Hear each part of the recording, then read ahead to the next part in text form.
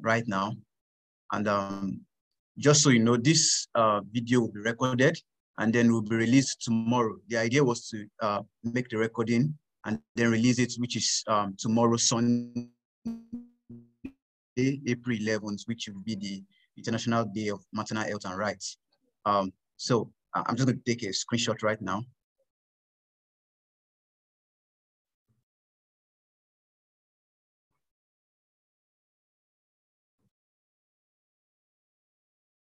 All right, perfect. So good afternoon once again. You're welcome to one of our series tagged Gems in Global Surgery series. So by way of introduction, I would first of all like to recognize the presence of our speaker for today, Dr. Essien Atta. He's a senior registrar in the University of Uyo Teaching Hospital, and he's very passionate. He's my teacher. So I think I should be in the best position in this in our midst to talk about him. So we're glad to have you with us, sir. Thank you for joining us. Thank you, sir.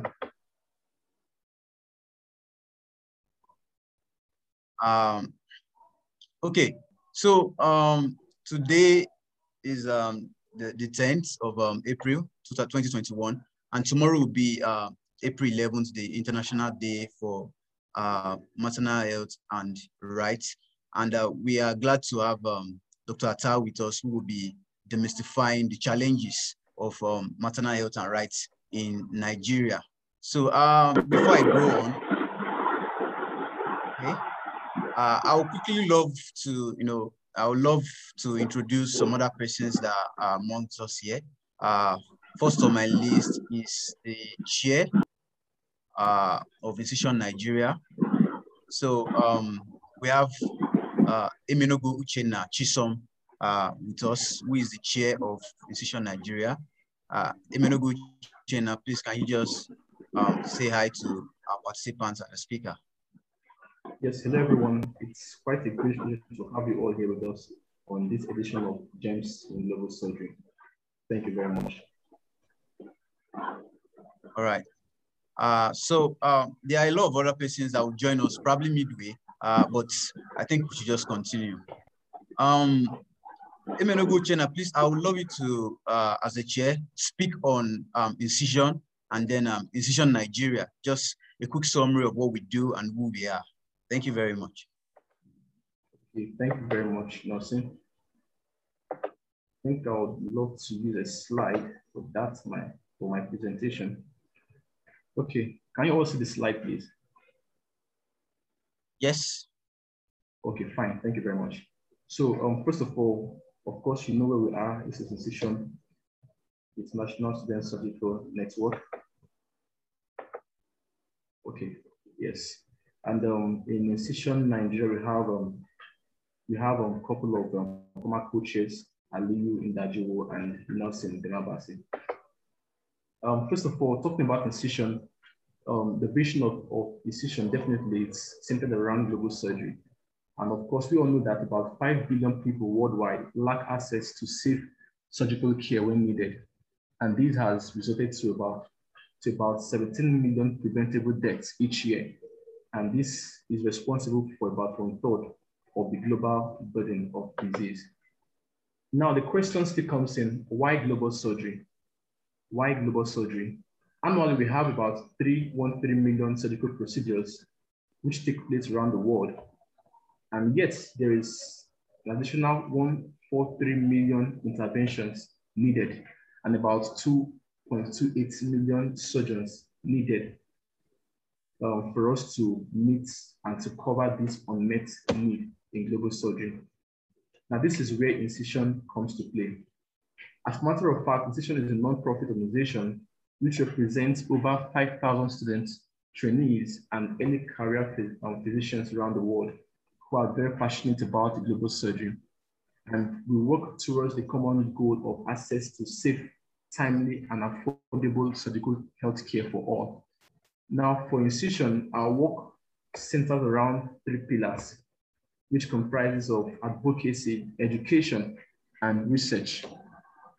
Now, permit me to just take you through a short walk through memory lane. Institution started as an informal group of students in 2014, and it grew to become formally established in March 2016. In 2017, we organized our first World Health Assembly side event at the 70th World Health Assembly on 24th of May 2017 in Geneva, Switzerland. Then in 2020, which was last year, we had about 5,000 members in over 80 countries and 45 fully established national working groups, which Institution Nigeria is part of. Now, the vision of the institution is timely access to safe surgical, anesthetic, and obstetric care for everyone, everywhere, when needed. While the mission remains to unite, to develop, and to mentor future surgeons, anesthesiologists, and obstetricians around the world. Our core values, of course, include capacity building, collaboration, diversity, education, equity, integrity, and mentorship. If you've been following the Global Surgery Fair, of course, you might have heard the term equity several times. This is also part of what we stand for as an organization. Our goals, we have about 7 goals in the session. The first is to advocate for timely and affordable access to safe surgery and anesthesia for everyone, everywhere, when needed. For everyone, everywhere, when needed. Number 2 is to connect students, residents, young doctors, and everyone who is interested in surgery, anesthesia, and obstetrics around the world. Number 3, our goal is to bridge the gap between students, residents, and young doctors and every other healthcare professionals. Then to raise the voices of students and residents and also their influence in improving global access to surgical and anesthesia care. Our goal also is to inform the wider public around the world about global surgery, its barriers, and possible interventions. And this is where advocacy comes to play.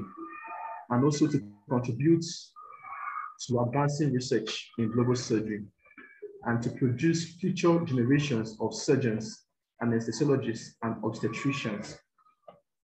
Now, in Incision, this is our organogram, of course. We have our board of trustees. We have our board of advisors.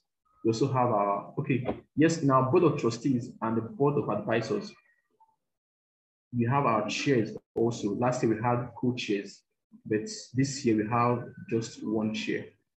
Then we have our vice president, external affairs, our VPI, our vice president, national working group, our vice president, finance, advocacy team lead, education team lead, research team lead.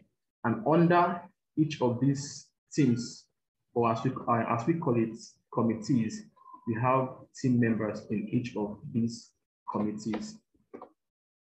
I think I will just have to leave. I won't speak much on this. For us here in Institution Nigeria, we have 3 committees, otherwise 3 teams: advocacy, research, and education. So for us, our team lead for advocacy is Dr. Esther.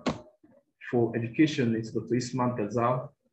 And for research, Dr. Olaoluwa Adeyemo. I think that's the end. Thank you very much.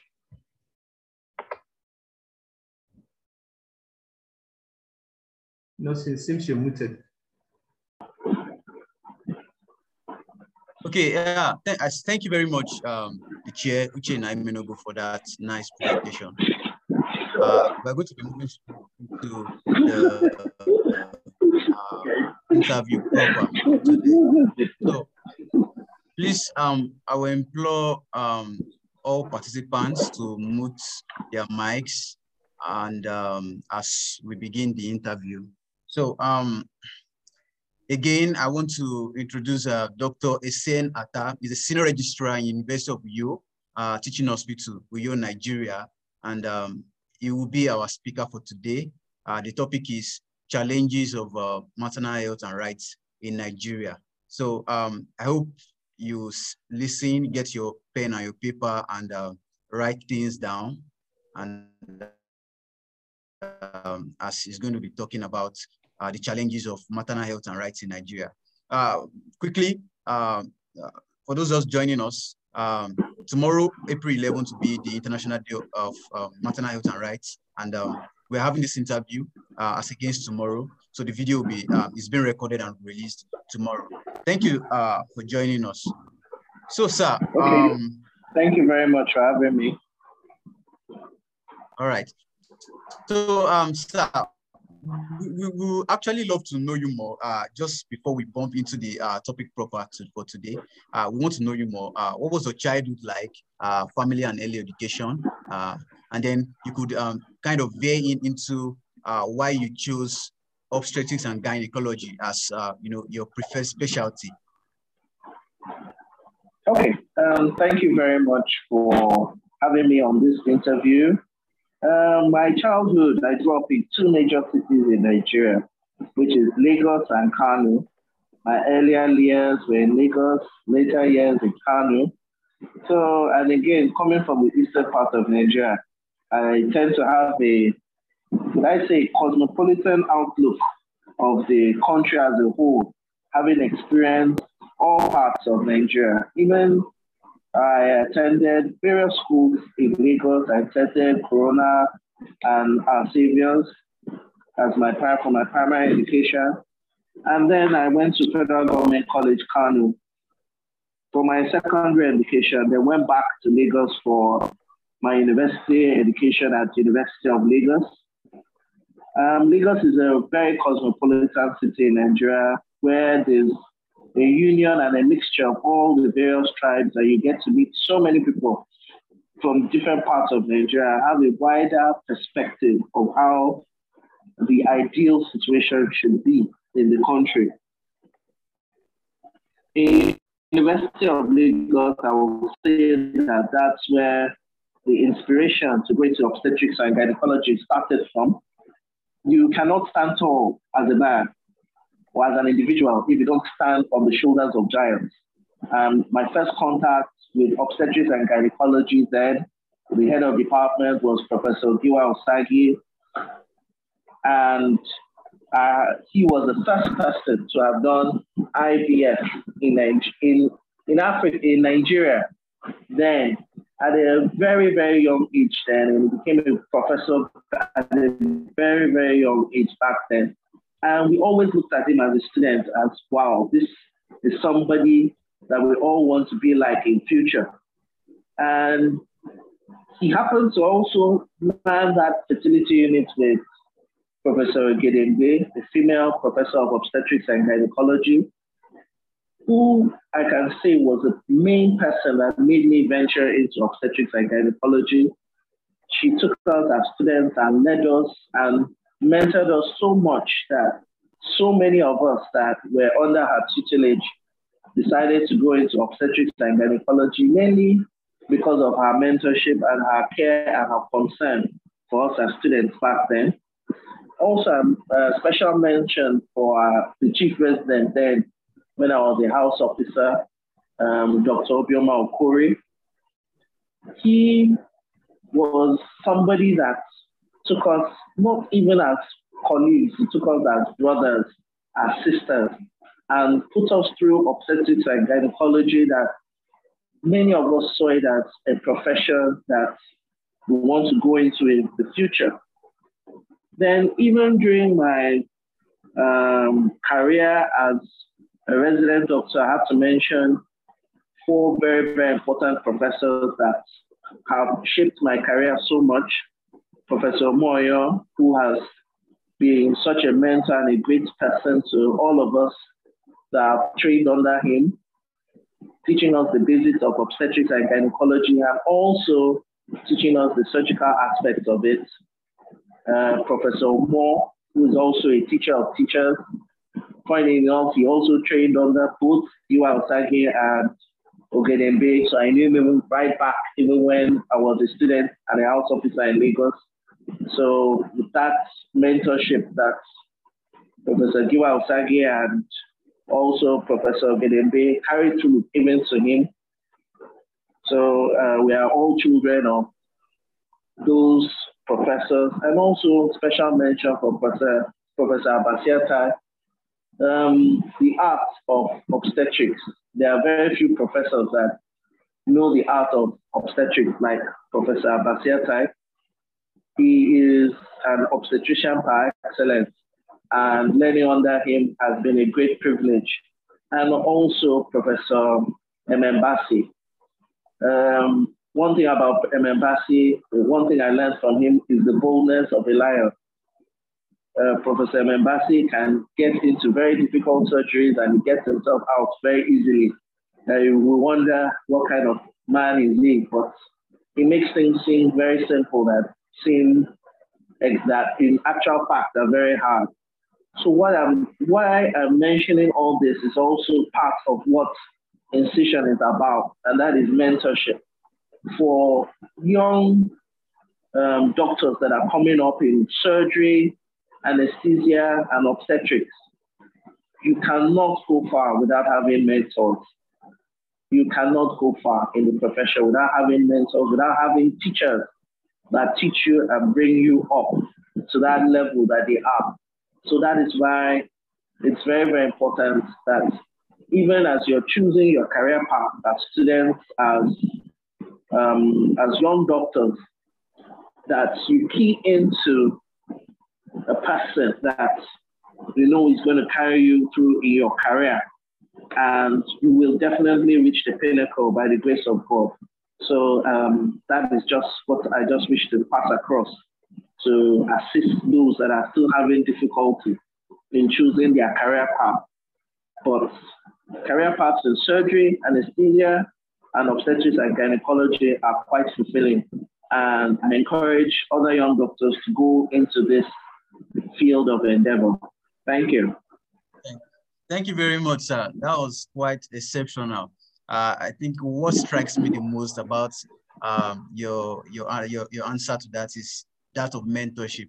And I think that agrees very much with one of our core values, which is mentorship, linking up the young students and interested young physicians with those who we call the giants and who can show them the way.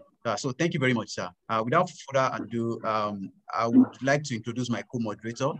She's here with us. She's Efata Sisi. She's a final year medical student in Igbenedion University in Edo State, and she'll be taking the next question. Sisi, please, you have the floor. You're mute. Please unmute yourself. Sorry, thank you very much, sir. So I would like to ask you, being an authority in the care of women, can you share some of your experiences with us? I know they will be like a book, but at least some. I'd like to hear some from you, sir. Thank you very much for your question. What I can say is that since we're dealing with maternal care is like being at the war front. Let me just put it like that. Because there's a lot of challenges in forming and offering care to women in Nigeria. There are a lot of high points and there are also a lot of low points. I'll give some few. Some high points when you see a patient that has been trying to get pregnant for 10, 15 years, and by the miracle of in vitro fertilization, that patient gets pregnant and has successful delivery of twins, of triplets, or even singletons, one child. That is when your joy as an obstetrician somehow becomes complete. You share in those families' joy. I know how many times I walk around on the street and somebody I can even hardly remember will walk up to me and even embrace me. My wife will say, "Who is this woman that is embracing you?" The woman will say, "Thank you for your husband. He did so much to help me." Those are the kind of joy and happiness that money cannot buy, because you know that you have given back to humanity and there's somebody somewhere that appreciates what you've done so much. The low points, which one tries to make them as few as possible. It's when you've done your utmost best, you've tried so hard to save a patient and you end up losing that patient, or you lose the mother and lose the baby. Those are the low points in one's obstetric career, and we try and make them as few as possible. We try and put in our best so that these women will be able to be saved, because having children in Nigeria still remains a very high risk endeavor. Many feel that pregnancy and delivery should be just a normal process, normal physiological process. There should not be any problems with a woman coming to the hospital to have a delivery, and she should go back with her life intact and her baby intact. Fine, most times it happens that way. But in Nigeria, most times, more compared to other countries, it doesn't happen that way. Nigeria has one of the highest maternal mortality statistics in the world. What I mean by maternal mortality, the risk of a woman dying because of pregnancy is higher in Nigeria compared to other countries. And that should be a cause of bother to everybody. Fine, because of the global pandemic, people are afraid of coronavirus and all other viral diseases. I hear there's bird flu, this one, that. But the truth about it is that maternal mortality in Nigeria is a bigger problem than even coronavirus, bird flu, and it is sort of downplayed so much. Let me give you a very frightening statistic that Nigeria constitutes just 2% of the world population, but we contribute 20% of maternal mortality worldwide. That is scary. Only 2% of the world population contributing 20% of maternal mortality worldwide. That is very scary. In the United Kingdom, our colonial masters, the maternal mortality rate is per year is around between 9 women per 100,000 women that deliver. But in Nigeria, it's not like that. In Nigeria, we're talking about 814. Please get me right, 814. That is 100 times more than our colonial masters in the United Kingdom. So that means that there's a very big problem. And these are the issues that make us feel down sometimes, that despite our best efforts, despite what we are doing, maternal mortality still remains so high in Nigeria. And what are the efforts being put in place to reduce this maternal mortality? And let's not forget that for each woman that dies, about 5-6 other women have some serious injury to themselves. Some women lose their womb. Some women end up having vesico-vaginal fistula. They pee, they can't control their pee again. So all these issues are the issues that are cause for concern, which we wish to address. Thank you very much.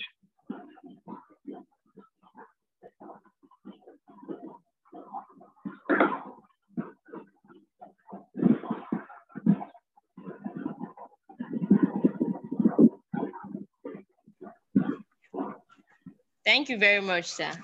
I guess you said it all. It's true. The maternal mortality ratio is quite on the high side, especially here in Nigeria. And hopefully, we hope we are going to provide solutions or mention some strategies that work for us. Nelson, over to you. All right. Oh, thank you very much, my co-moderator. I really appreciate that detailed response. So, sir, again, tomorrow is the International Day of Maternal Health and Rights. And like you rightly said, we have the bulk of the poor indices is Nigeria is responsible for a bulk of the poor indices in maternal health and rights. If I heard you right, you said 814, which is very, very bad. So definitely there must be some factors or what we call problems that are responsible for this. Please, sir, can you highlight what are the problems that is facing Nigeria? What are the challenges facing maternal health and rights in Nigeria? Thank you very much for that question. The challenges of Nigeria are like a hydra. They are multifaceted. And it is good that we try and simplify them as much as possible so that we understand what are the challenges, why are women dying more than in other countries in Nigeria. To simplify everything, there's a model in which we call the delay. A lot of obstetricians in Nigeria sat down and at the level of tertiary healthcare, that's the teaching hospitals and the federal medical centers, they sat down and saw that maternal mortality is very high in Nigeria, despite the fact that even we have these tertiary hospitals, even within them, the mortality is still high. So they commissioned a study to investigate and see what is the problem. And this study is called When Getting There Is Not Enough. That even when the women come, by the time they get to the hospital, they are not even able to survive. It's supposed to be when the woman gets to the tertiary hospital, all things are available to keep her alive. So by the time the woman gets there, she's already so bad that there's little they can do. So the number one reason why women die is delay. By the time the patient gets to the point of care that they can receive the help that they need, it's too late. They can't be helped. There's a way a person's body is that by the time they get, if they are so ill, by the time they get there, it's too late. There's little or nothing that can be done, even with the best that can be put in place to help and take care of the patient. So that is why addressing these delays in getting the appropriate and best help is very important. The first delay is the delay in making that decision to go to the hospital. There are a number of factors which we shall address during the course of this discussion that influence patient decision making.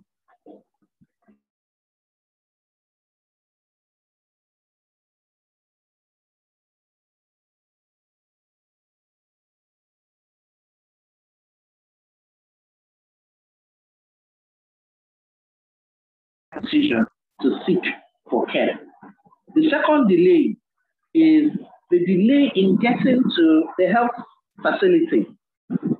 Some parts of Nigeria are not easily accessible. So like those that stay in the riverine area, they'll need a boat. Even those that live in the cities at night, do we have a taxi service, a dedicated taxi service in most major cities that they can pick up a woman in the night and take her to the hospital? Our ambulance services, how effective and efficient are they in developing countries? Even patients' perception to ambulance, I've seen patients say that ambulance is for only carrying dead bodies in where they are, when they are carrying, that ambulance are used as hearse to carry dead bodies in cemetery, that they will not enter an ambulance. So the problem now is that delay in getting to the health facility. Even within the health facility, there are other delays. Finding the doctor, finding the nurse, paying for car, retrieving the patient's folder. Those are possible delays that could make a difference between life or death.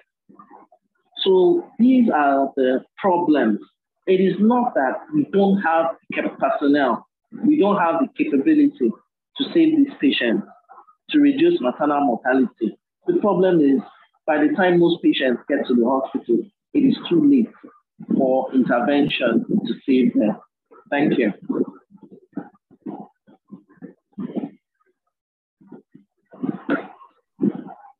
Thank you very much, sir.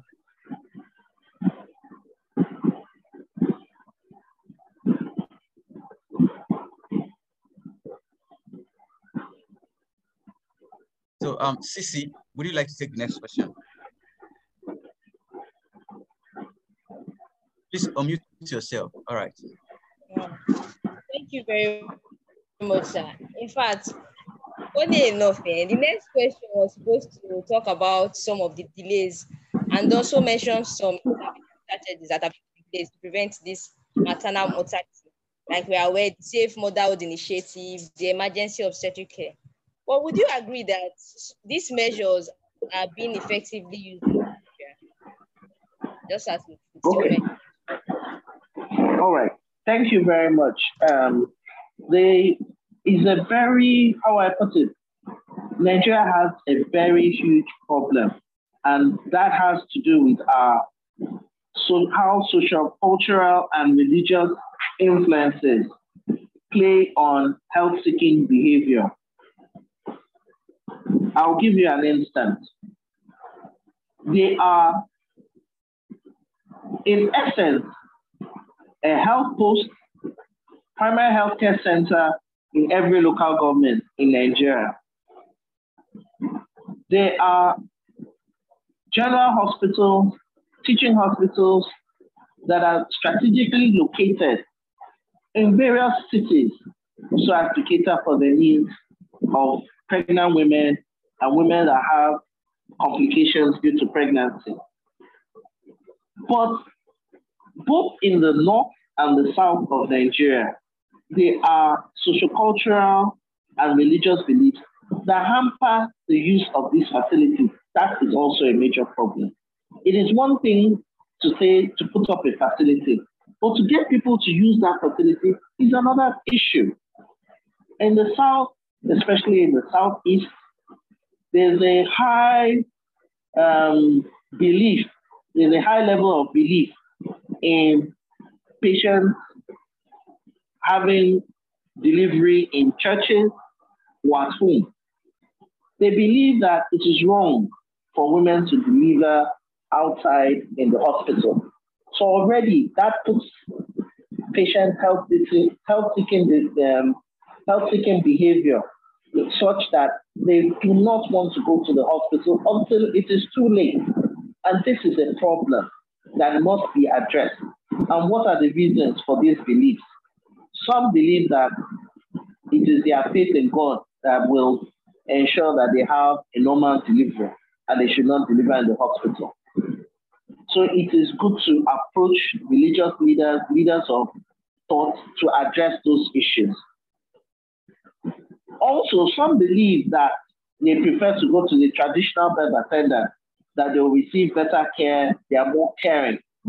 That those in the traditional Orthodox hospital are not caring to patients, they neglect the patient, and that is why women die in the hospital. Now, there's a need to address this. The World Health Organization, even the Federal Ministry of Health, has been doing a lot of training on what is called respectful maternal care, which is in line with the goals of incision as well, which is that you want patients to know their rights. You want hospital staff to enable patients to know their rights, that they have a right to have care that is free of abuse, free of neglect, and free and care that is not disrespectful and takes into cognizance their own cultural belief system as well. So that tries to address that problem of patients using the health facility, having confidence in the Orthodox health facility. That will go a long way in achieving the best for the patient. In the northern part of Nigeria, there are also issues. The issue about, especially those women that are in further, they cannot go out without their husband's permission. So a woman delivers in the house, she starts bleeding after delivery. There's nobody to take her to the hospital, and she will not even go if her husband is not around to give his permission. So these issues mean what? There needs to be education. There needs to be better communication. They need to be specially trained midwives that are able to enter into the communities to take care of these women at their point of care there, and if need be, to transfer them to a higher level of care. So the main problem we have in Nigeria as a whole is not only having the health facilities, but let patients be encouraged to use these health facilities. Let me give a very, very frightening statistic that only 60% of Nigerian women go to the hospital for antenatal care. And out of that 60%, only 1/3 of that number will end up seeking delivery from a skilled birth attendant. That is a very, very frightening statistic, and it has not changed over time. The only thing that has changed much is most women know they should go for antenatal care. But delivery in the hospital, it has almost virtually remained stagnant. So that means that we need to address that issue of respectful maternal care. Thank you. Thank you very much, sir. Like, I'm impressed. Now, talking on this maternal rights, I want to share an experience. Because a patient came to the hospital and she came obstructed labor.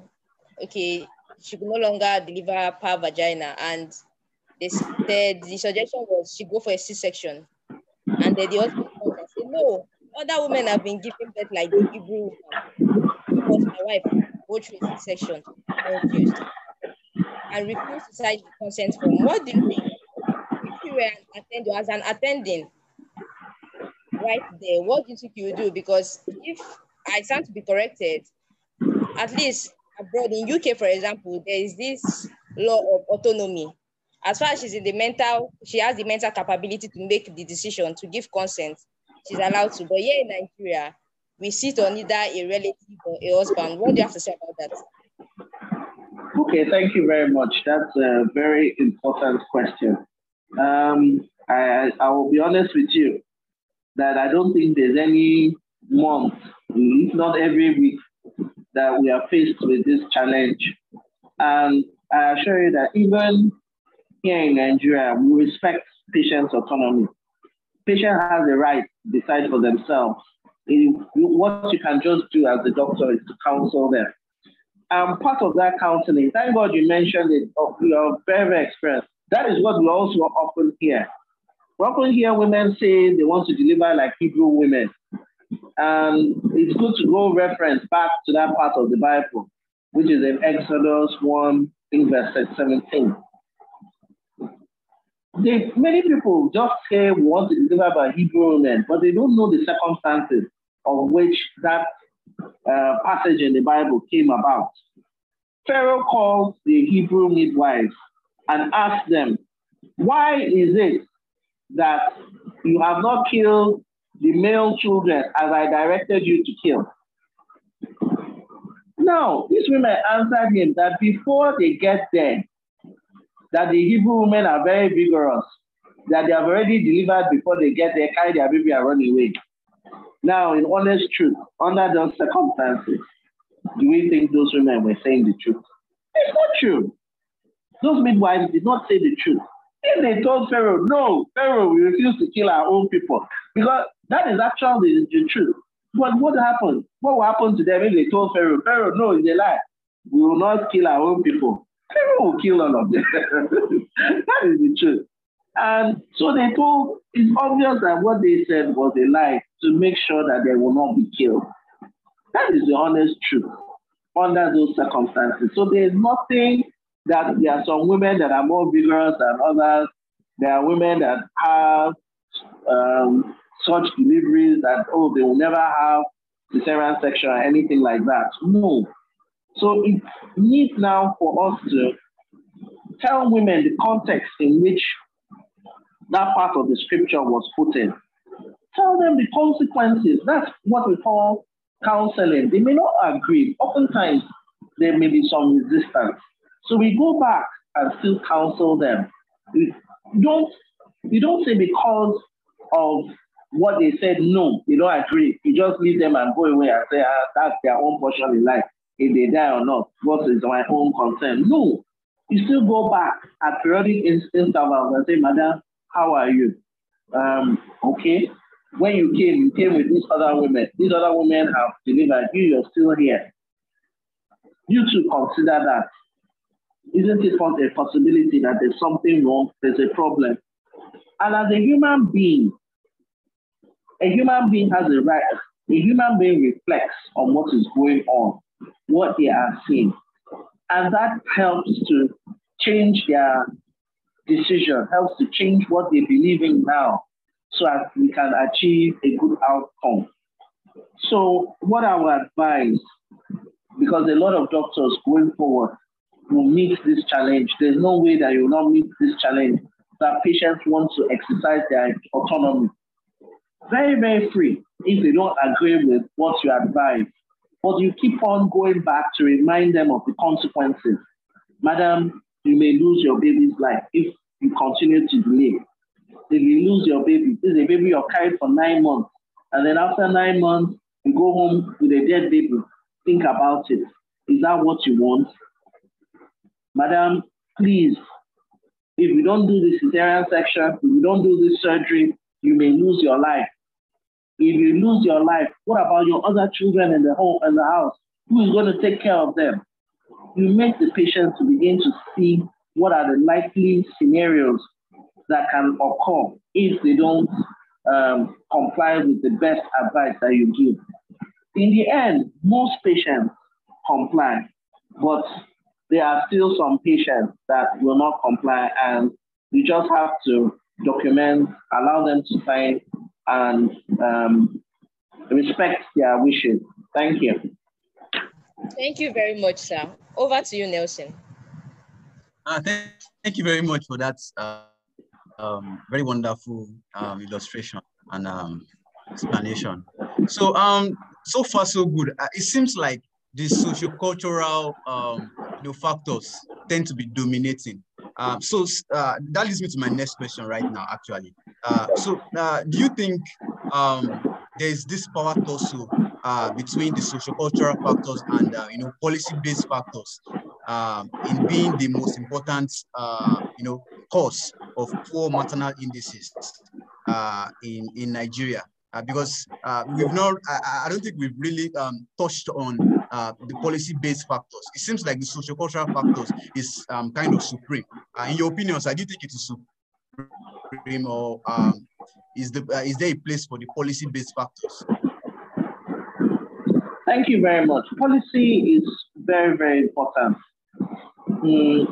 Policy cannot be downplayed in actual truth, because it is the policy that gives it's like the petrol that runs the engine. However, the social-cultural factors are the human beings that drive the car. So the policy is the car itself, the petrol you put inside the car. The health or the petrol you put inside the car is the policy. The car itself is the health facility, but the human beings inside are the social-cultural and religious issues. So you cannot divorce any of them if you want to get from one location to the other. The policies too have a very huge influence on maternal rights in Nigeria.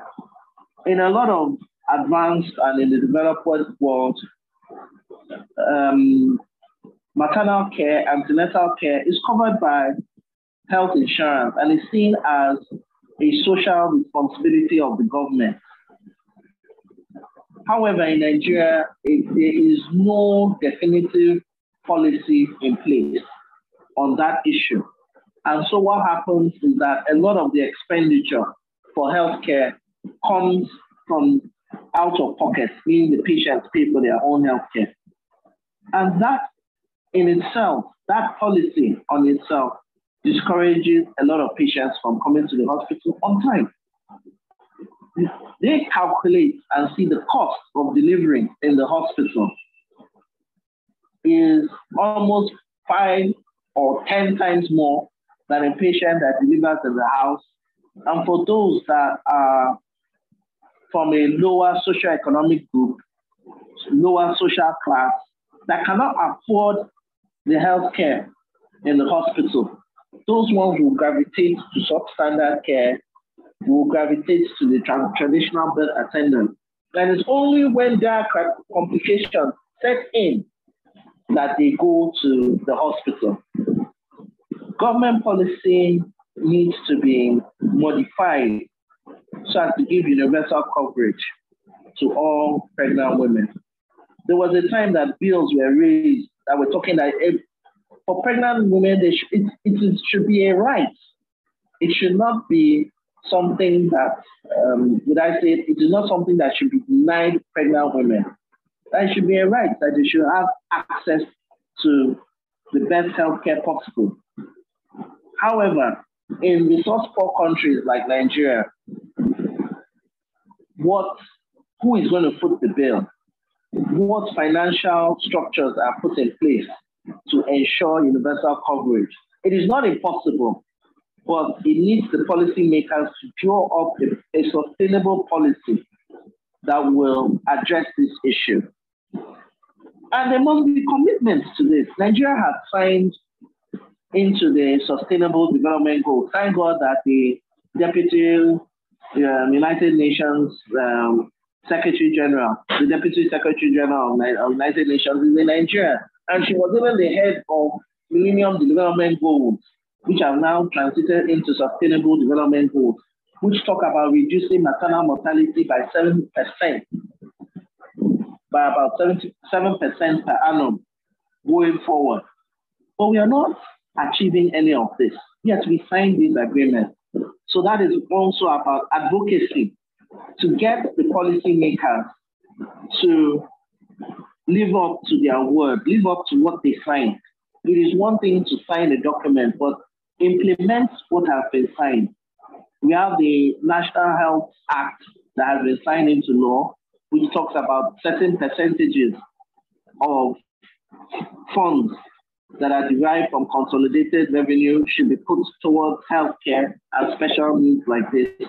Is that act being followed? So that's why advocacy groups must hold government to account, must hold policymakers to account, so that we can reverse this trend of maternal mortality in the country. Then we talk about enlightenment, going now to address the social-cultural issue. We need to change our belief system, have more faith in our health services. Also, there's a need not only for people to have faith in them, the people that are involved in the health services must also make themselves approachable. We must embrace the rights. We must know and embrace the rights of the patient. Respectful maternal care should be our watchword. And this cannot be done without training and retraining. Staff motivation is very important too. Without staff motivation, a lot of what patients feel is that the frustration of those in the orthodox medical practice, that is the patients that are on the receiving end, poor remuneration, poor conditions of service, inadequate facilities. These are enough to frustrate medical practitioners, midwives, nurses, those that work in the orthodox sector of medicine. It frustrates them, and this frustration is turned back towards the patient. So that's why training and retraining is very important. One must remember the goals of why one entered into the medical practice, which is to help humanity. And though that is very, very paramount, once one remembers that, I think there will be better, the communities will embrace the health sector, and this will help a long way in reducing maternal mortality and mobility. But also very, very important is that we must get religious leaders and other leaders of thought must be part of this drive, part of this. Now the world has changed globally than what it was before 20, 30 years ago. 40 years ago, there was nothing like Twitter, there was nothing like Facebook, there was nothing like social media about 20, 30 odd years ago. But these are inventions now that, and they have what we call influencers. There are people that other people now, not even religious people, there are these influencers now, there are other people hold in high regard and even listen to what they even say more than even what their parents say. So it's also get these people on board so that they will now be able to pass this message across. And what is the message that we want to be passed across that is so important for women? They are the message of they should go for antenatal care once they have missed their period at least for 2 months. Once by the second missed period, the woman should go for antenatal care, very important. They should also talk about financing. Finance is very important. They should draw up a program of how to finance their antenatal care and delivery care. Also, the woman should be taught about what are the danger signs and what should prompt her to go to the hospital. And on our part as medical workers, we have to go to the communities and let them be aware of what is on offer for them. With the political will, we can reverse this trend. Thank you very much.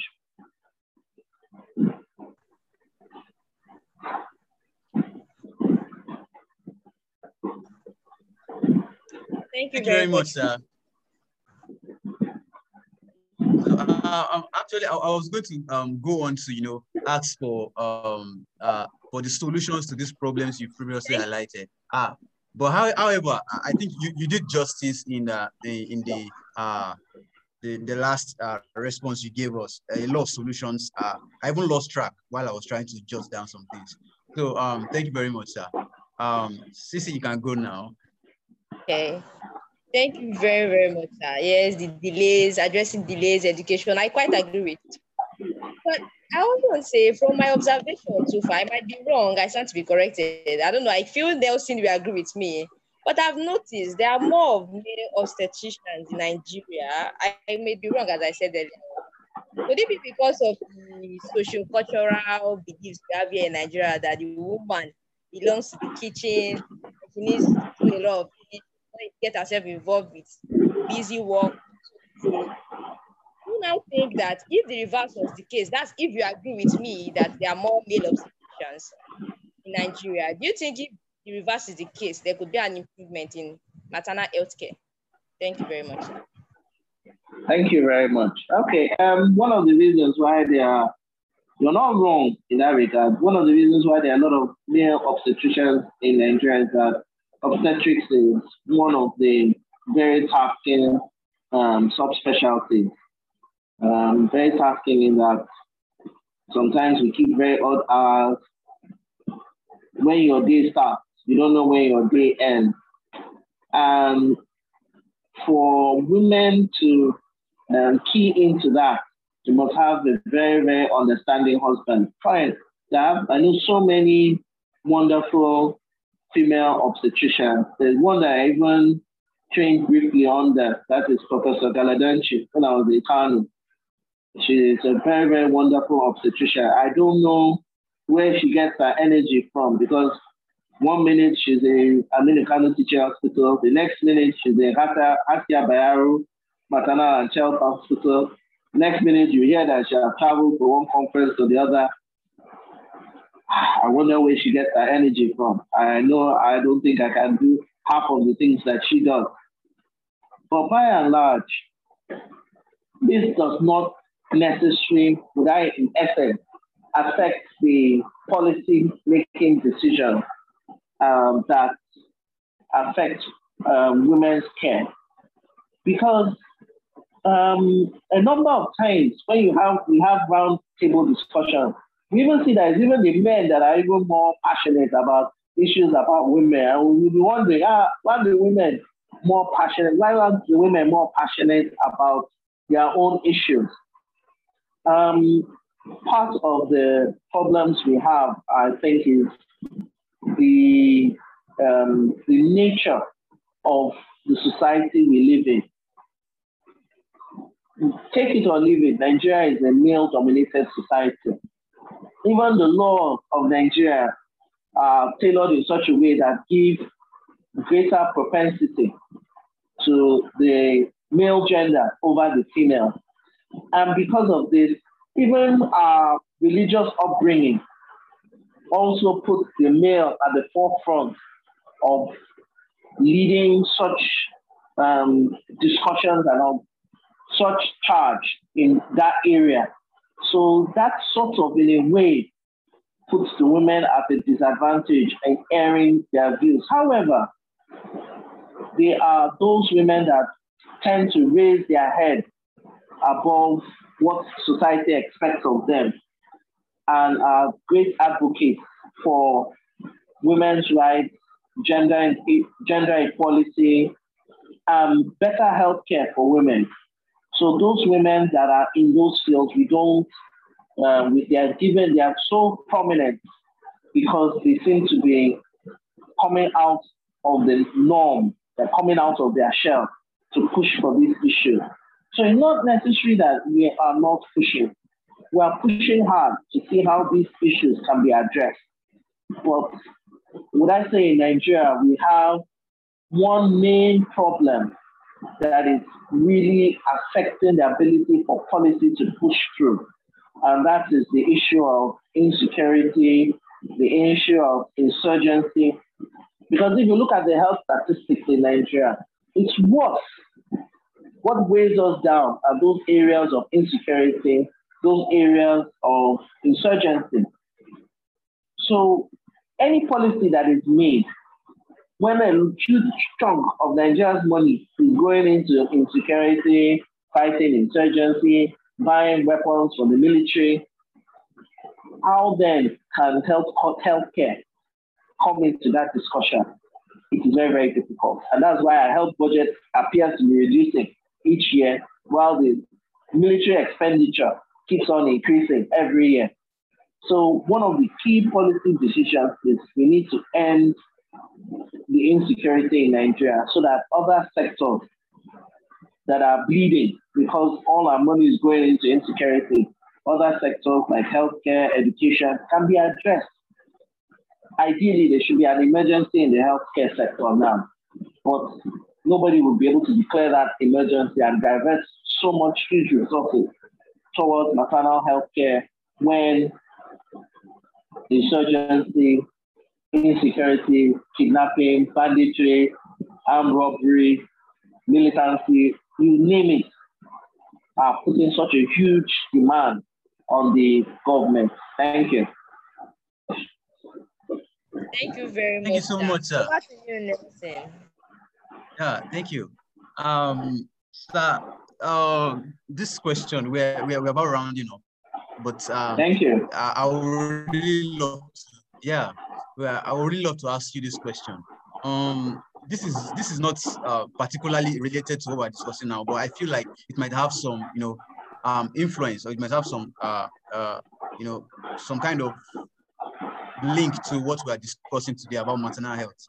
So I've noticed this particular striking link between being in obstetrics, being an obstetrician, and then engaging in politics. I can cite many examples. Our former Minister of Health, Professor Isaac Adewale, was an obstetrician. The present Minister for Commissioner for Health, rather, of Akwa Ibom State, who is my teacher, and please permit me to say, sir, and also your teacher, is an obstetrician, a great one at that. So even the chief medical director of the teaching hospital, where you are a senior registrar, is also, an obstetrician. So, sir, is there any link between, being an obstetrician and also, engaging in politics? Okay, thank you very much. Well, not to say that there's any direct link per se, but as an obstetrician, there's one title that we always wear as well, and that is that we are advocates for women's reproductive rights, reproductive and health rights.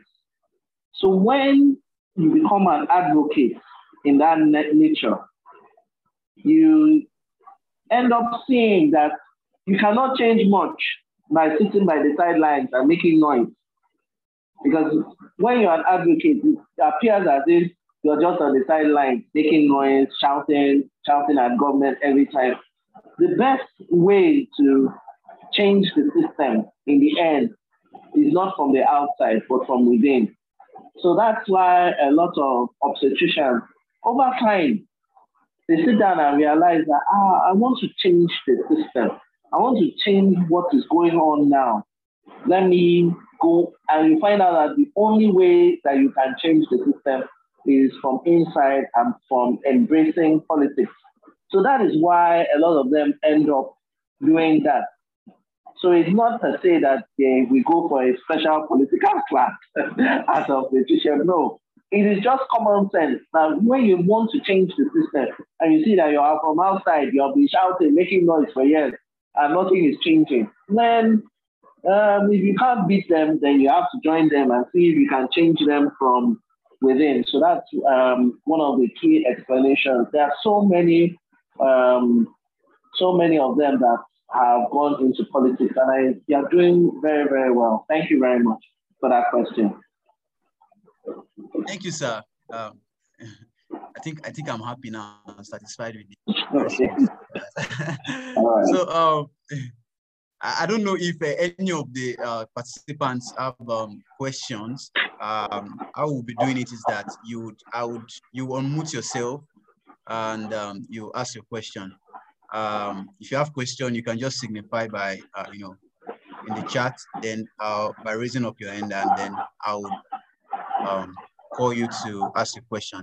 But just before that, while you're preparing your question, I would really love to introduce someone very important. He just joined us from when we started midway, and then he has stayed up until this moment.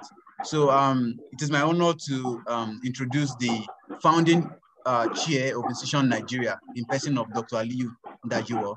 He's a medical doctor in Minna Teaching Hospital, Niger State, and he's with us here. Dr. Aliyu, please, can you say hi to the house? He's an aspiring neurosurgeon too. Thank you, Dr. Nelson, and thank you so much, Chief Dr. Eshen, for having us today and enlightening us all on your vast experience and guiding us on how perhaps we would, how perhaps the state of maternal health is here in the country. It was really eye-opening. Even though I'm an aspiring neurosurgeon, I mean, as a medical officer in this country, you cannot run away from obstetrics and gynecology. It's like, I think it's the most, as a medical doctor, literally you'll do more things in O&G than any other specialty, I believe, even if it's not the specialty you want. And like he said, any O&G person, doctor, feels like they're reproductive rights advocates. I myself, I feel that way just from my experience in medical school and also during house job and even being a medical officer. I feel the need, to advocate, and perhaps even within, whether it's research or by educating others or by giving opportunities to others or by involving yourself to learn skills, improve the actual state of maternal health in the country. Thank you again. Thank you very much for having us and for sharing everything. Thank you. Thank you very much. All right. Much appreciation to Dr. Aliyu. Thank you. Is there anybody with a question amongst our participants? I have a question. Okay. A final question. Okay, sir, we've heard so much about medical legal issues in respect to practicing OB/GYN in UK, US especially. Are there really, do we have that here in Nigeria? And if not, why are people being sued? I just wanted to know. Thank you very much for that question. There's one thing once you graduate as a medical student and become a doctor, ideally you're supposed to be given a little book called the Code of Medical Ethics in Nigeria. That book is supposed to guide your practice. If peradventure one falls below the standard set by that book or goes foul of the standard set by that Code of Medical Ethics in Nigeria, one could face some medical legal challenge. That is the starting point. So the first thing is that code should be the one's guiding principles of practice. Now, the issue of medical legal issues in Nigeria. Medical legal issues are on the uprise. Why? There's more enlightenment. Patients are beginning to know more about their rights. And unfortunately, lawyers too have seen that as an area to exploit, to get money for themselves. That's the truth. There have been recently, in the recent past, I know about almost 3 conferences held by various branches of Nigerian Bar Association focused on medical legal issues. There was even one that it said medical legal litigation and untapped resource. I can never forget. I can never forget that headline. I said, what? That they are able to say that that's a new way for them to be making money. But the truth about this is what? That people are becoming more enlightened. Lawyers too are becoming more enlightened too. That this is an area that they need to explore. And take it or leave it, there are so many pressures in Nigeria that makes one want to cut corners and fall foul of these code of ethics. So that's why I advise as much as possible the younger colleagues that please don't try and cut corners in your practice. Adhere to what is preferred by this code of medical ethics in Nigeria. And if one is not sure of what one is doing, if it's proper, always refer to a more senior colleague. That is the honest to God truth. And if one is still not sure, one may need to refer to a lawyer. You'll be very surprised how many times I've had to call a lawyer and ask, is this and this proper? How do I go about this in such situations?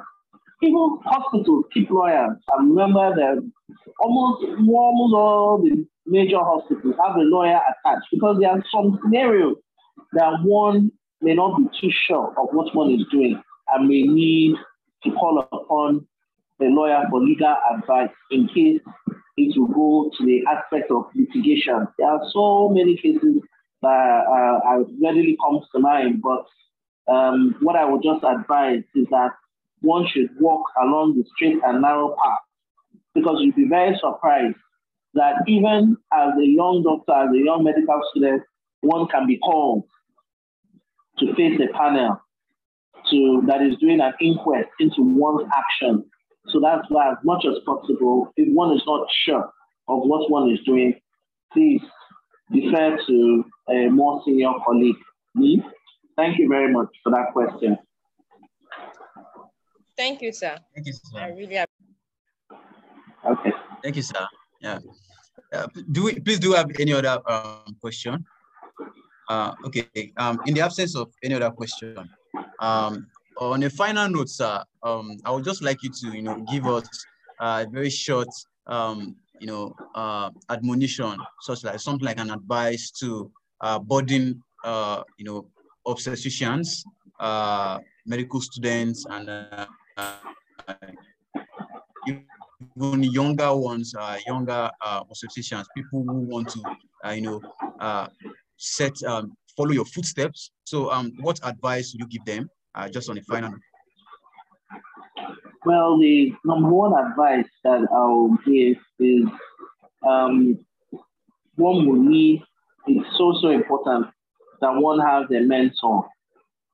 A mentor is like one's guide, is one that takes one from where they are starting from to the end point. The mentor helps to mold your character, because it's not only about the skill and knowledge. Knowledge is what you need to go through medical school. Skill is what you need to save a patient's life. But character is what builds you to be a doctor in the end of the day. So a mentor is what puts together all these three aspects of one's life and guides one to achieve the best. So knowledge, I won't talk too much about knowledge because to qualify as a doctor, you must be knowledgeable. One must be intelligent. And knowledge, you can get knowledge from the books, internet, wherever. So knowledge can easily be acquired. Skill can be acquired. Assisting, there are even so many videos on YouTube, people watch videos. There are so many simulators. Skill can be acquired with time. But the character and experience to know what is the right thing to do at every point of time, to know what specialty will fit you in your career going forward, one needs a guide, and that guide is a mentor. Most times, one may not necessarily have one mentor. So if you're sitting there and thinking, I have this person I like, oh, this person does this person does that, one may not necessarily have one mentor. One may have more than one mentor to help set one's moral compass. And with that, the sky is the limit. I want to thank Incision for inviting me. I really identify with your goals and your vision, because the truth about it is that we, the more senior ones, will not be here forever. It is you that hold the future. It's you that hold the dream of medical practice globally, worldwide, going forward. You are the future. You are the ones that are going to take medicine to the next height. You are the ones that are going to invent robotic surgery. You are the ones that are going to invent robotic anesthesia. You are the ones that are going to perfect the art of telemedicine, the art of distance surgery. A surgeon, just like a pilot, is sitting. A pilot flies a drone. He's sitting in Nebraska. He's flying a drone in Iraq. One day, surgery will get to that level. The surgeon will sit down in the United States of America and will be operating a patient through robotic surgery in Nigeria. That is possible. So what I will say is that for the upcoming generation, never, don't be jaded. Let your dreams not die out. Let not your imagination die out. Because whatever you can imagine, you can always achieve. Thank you very much. Thank you, sir. God bless you for that opportunity. Yeah. So I would quickly like to invite the chair of the Incision Nigeria, in person of Uchenna Emenogu, to round up this session. Hello everyone, good evening. Thank you very much for finding out time to join us today on this session. So this is just part of our series. So I want to really appreciate the speaker. Thank you very much for finding out time to grace this event. We really appreciate what you've said so far today. And I must say that you've really said so many striking things here. And part of which struck me was when you said that as healthcare practitioners, that we need to kind of educate patients on their rights. And I so much agree with you that as doctors, as obstetricians, surgeons, and co, we need to educate our patients on their rights. And even as we educate them, we also have to respect their rights. So thank you so much. And I also appreciate when you said that we should not let our imaginations die. And you went ahead to mention that we want us to come to a point where a surgeon in America can operate on a patient here in Nigeria. And I also thought that, okay, why not having a case whereby we have surgeons in Nigeria here operating on patients in America? I believe it will happen very soon. So, sir, thank you very, very much. We really appreciate you. Also, special thanks to our moderator. Yes, special thanks to our moderators, Dr. Nelson Dimabasi. You did so marvelously well. Thank you so much. And Dr. Sisi, I find it difficult to pronounce your names. Kindly bear with me, please. I think I will have to go learn that properly. Thank you very much. And I can't feel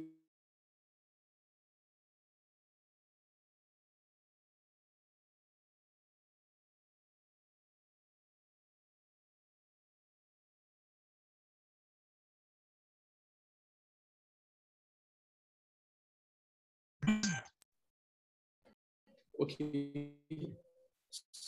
Sorry, Cole, just thank you so much for supporting us so far. We really appreciate you. And also our participants, I can't begin to mention names here. So many came around and some have left. And we still have some who have also remained here. Thank you so much for identifying with what we do here. I can see Dr. Princess Winifred, Toluwani Dowu, and Tunde Olobatoke. Thank you so much for joining us here. And may I remind us that tomorrow, which is the 11th of April, 2021 has been reserved as a day to celebrate maternal health and rights all around the world. So this event was actually to usher us into that celebration.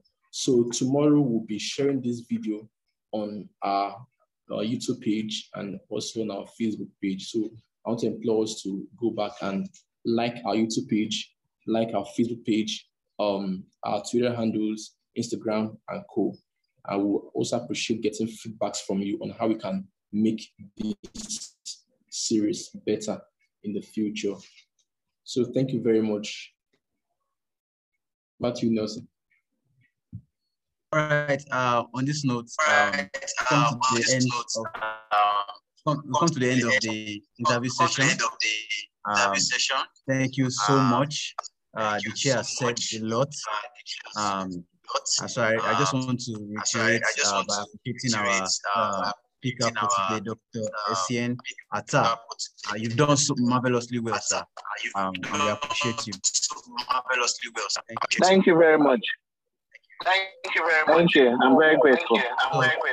Yeah. So bye everyone. Bye. Bye.